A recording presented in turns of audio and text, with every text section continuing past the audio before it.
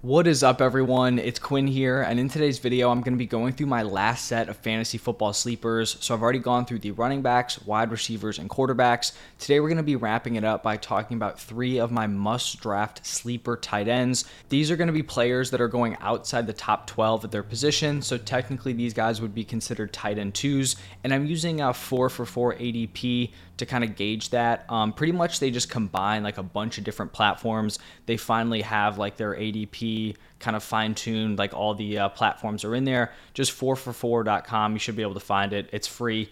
So that's the ADP that I'm using here. If you guys enjoyed the video, do me a huge favor, hit that like button, subscribe to the channel, and let's just jump right into it. And my first sleeper tight end is going to be Dalton Kincaid. According to 4for4 ADP, he's going off the board as the tight end 15.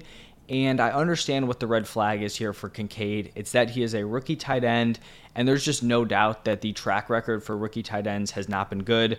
On this graphic, you can see all the first-round tight ends since 2017, and there really has not been a lot of success. So we had Kincaid this year. Obviously, we don't know, how he does. But then we had Kyle Pitts in 2021. He was picked fourth, averaged 10.4 PPR points per game as a rookie. Finished 11th, which if we remember back to that season, that was pretty disappointing for Kyle Pitts, but that was still the second best finish that we've had since 2017. We had TJ Hawkinson finished 24th in point per game, Noah Fant at 23rd, Hayden Hurst at 45th, OJ Howard at 17th. So we had a decent stretch there of just unusable fantasy production.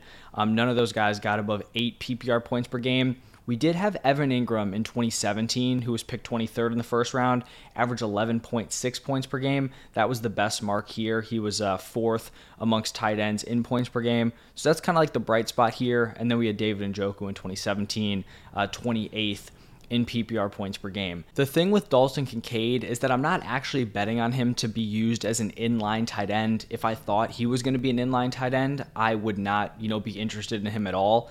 I think the Bills went out. They needed an offensive weapon, but they already had a solid inline tight end in Dawson Knox. He is still on the roster. We saw Dalton Kincaid thrive in college playing on the outside. It's not like Dalton Kincaid was, just locked onto the offensive line in college. He played all over. He played in the slot. He played out wide. That's really where he kind of excelled. He's able to win at all three levels of the field. And you look at this Bills roster, behind Stephon Diggs, and I guess you could say Gabe Davis, like the Bills have pretty much nothing at the wide receiver position.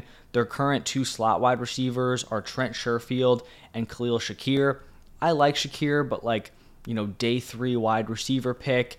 Didn't really do a ton as a rookie. I don't think the Bills are overly excited to get those guys on the field. So I do think Kincaid has a legit shot of seeing work as more of like a wide receiver as opposed to a tight end. I think the Bills can run a lot of 2 tight end sets with Dalton Kincaid more as a wide receiver and then Dawson Knox in line. And you notice that the 2 tight ends that finished as tight end ones as rookies, Kyle Pitts and Evan Ingram, neither of those guys were locked into an inline role. Both of them were used as wide receivers, at least for a decent chunk of their routes. I think if the Bills went out and drafted a first-round wide receiver, everyone would be all over them for fantasy football. And so there's no guarantee that Dalton Kincaid is used how I'm expecting. But at the tight end 15 price, if we're throwing darts at a late-round tight end, you punt the position, you want a player who could have a little bit of upside, I do think Kincaid could potentially be that guy. Now, the next tight end is actually going right after Dalton Kincaid in drafts, and that is going to be Tyler Higbee. He's currently being drafted as the tight end 16, and from a point per game perspective last year, Tyler Higbee was a high-end tight end 2, finished as the tight end 15 in points per game, but with normal touchdown production, Higbee could have easily slotted in as a back-end tight end 1. He was 4th in targets and target share. He was 6th in target rate. The problem is he only scored 3 touchdowns in 17 games, so that volume didn't really carry him because he just, pretty much completely flopped in the touchdown department. But in the games where Matthew Stafford was healthy and Higbee was playing with him, he averaged 7.2 targets per game. That would have been 4th over the entire season behind Travis Kelce, TJ Hawkinson, and Mark Andrews. So I guess pretty elite company to be in there with in terms of the volume you're commanding.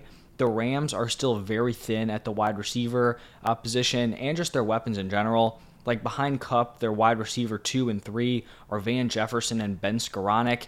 And then behind Higbee, their tight ends essentially have 0 NFL production. there are 5 other tight ends on the roster. Those 5 players combined for 9 total NFL receptions. So Higbee already went out in 2022. He proved he could command targets. The Rams are in desperate need of someone who can command targets behind Cooper Kupp. And he's got pretty much zero competition at the tight end position and the other wide receivers. I think if he gets a little luckier in the touchdown department, he could end up turning this wide receiver 16 price tag into like a mid-tier tight end 1 finish. I don't think he has any sort of like elite upside. Like, I don't think you're getting that out of Tyler Higbee, but we know like mid-tier tight end 1s, they're all kind of clumped together. I do think Tyler Higbee could finish in that tier, and you're going to end up getting him 3, 4, 5, like 6 rounds later than the other tight ends that are probably going to end up as mid-tier options. Now, shifting into my third and final sleeper, it is going to be Sam Laporta. He's being drafted as the tight end 19, and I am going to be going back to the well here on rookie tight ends. I do think this is more of like a flyer. Definitely more of a long shot than Dalton Kincaid, but Laporta has received really impressive reports out of training camp. He was the 3rd pick of the 2nd round to the Detroit Lions. I think he went a lot earlier than some people were expecting. Went ahead of Michael Mayer, which I think was shocking to a lot of people, including myself.